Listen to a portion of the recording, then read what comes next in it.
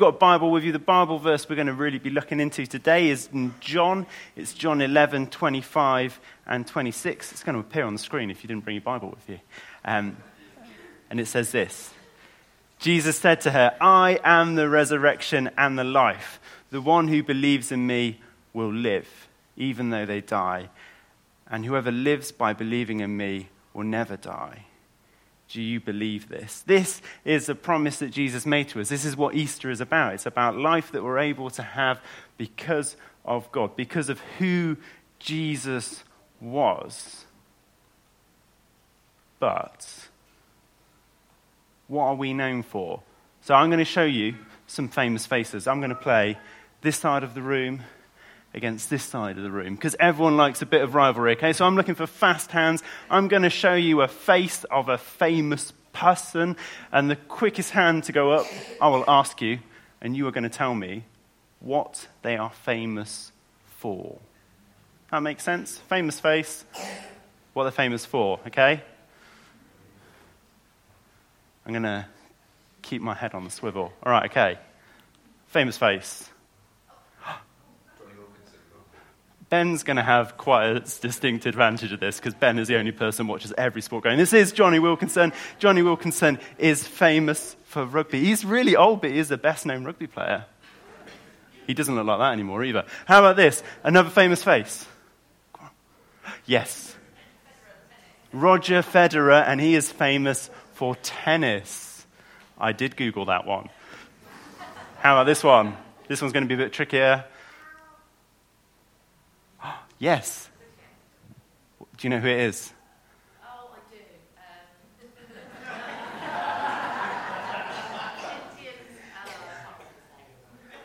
Where's John? Go on, John.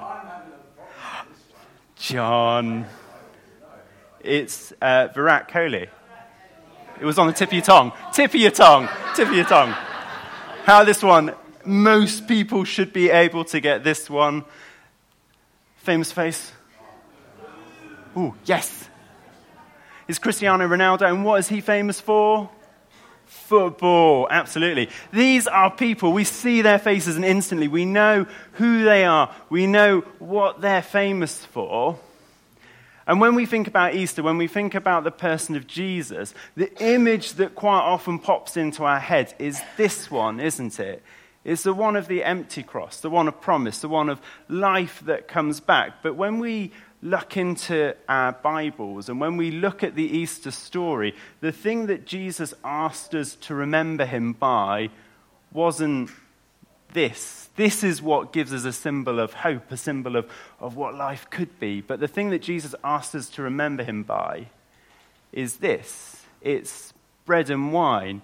In the little video that we just watched, when the disciples were all gathered with Jesus, he broke the bread and poured the wine, and he says, "Whenever you eat this meal, remember me."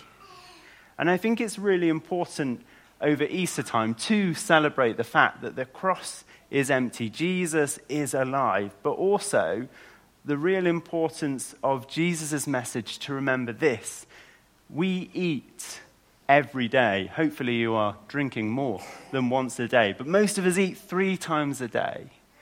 And this message of Easter isn't that God turns up once a year and saves us and we can remember it and we can celebrate, but it's this daily reminder that God is present in our lives.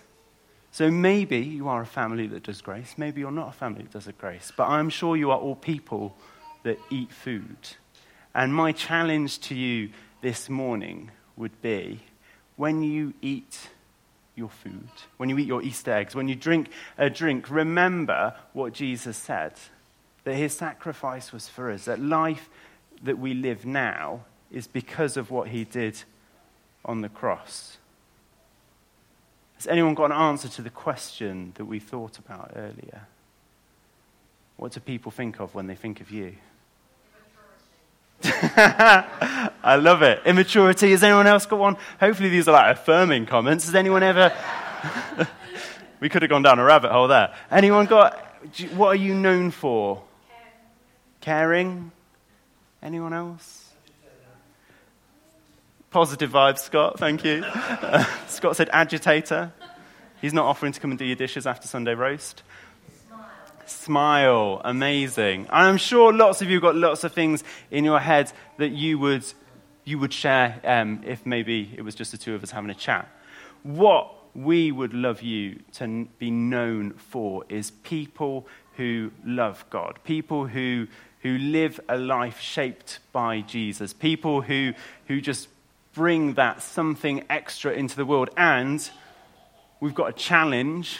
We've also got something to help you do that this morning. Somebody in NBC has been absolutely amazing and given us a whack of Easter eggs. And the problem is we've got too many Easter eggs. So what we would like you to do is, if you are a child, and there's some very disappointed adults now, but if you are a child, we would like you to take 2 Easter eggs at the end of the service. Not 1, but 2. But the challenge is, if you take 2 Easter eggs, we would like you to give one of them to a friend. Because in your Easter eggs, there is a little story about Jesus, a little story about Easter, similar to the film that we watched, but in paper form.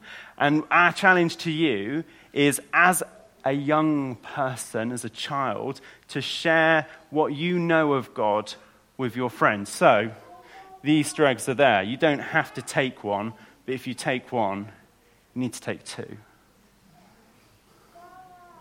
Our bands are going to come and sing, or lead us in worship. But as you do that, shall we pray?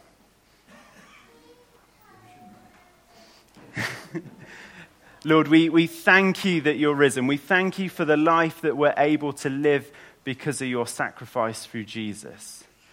And we pray today, as we live our lives, that we will remember who you are, the joy that comes from knowing you, the life that we're able to live because of your death. And we pray that we will continue to be shaped by you, to become more like you, and to live out your message of love to people. Amen.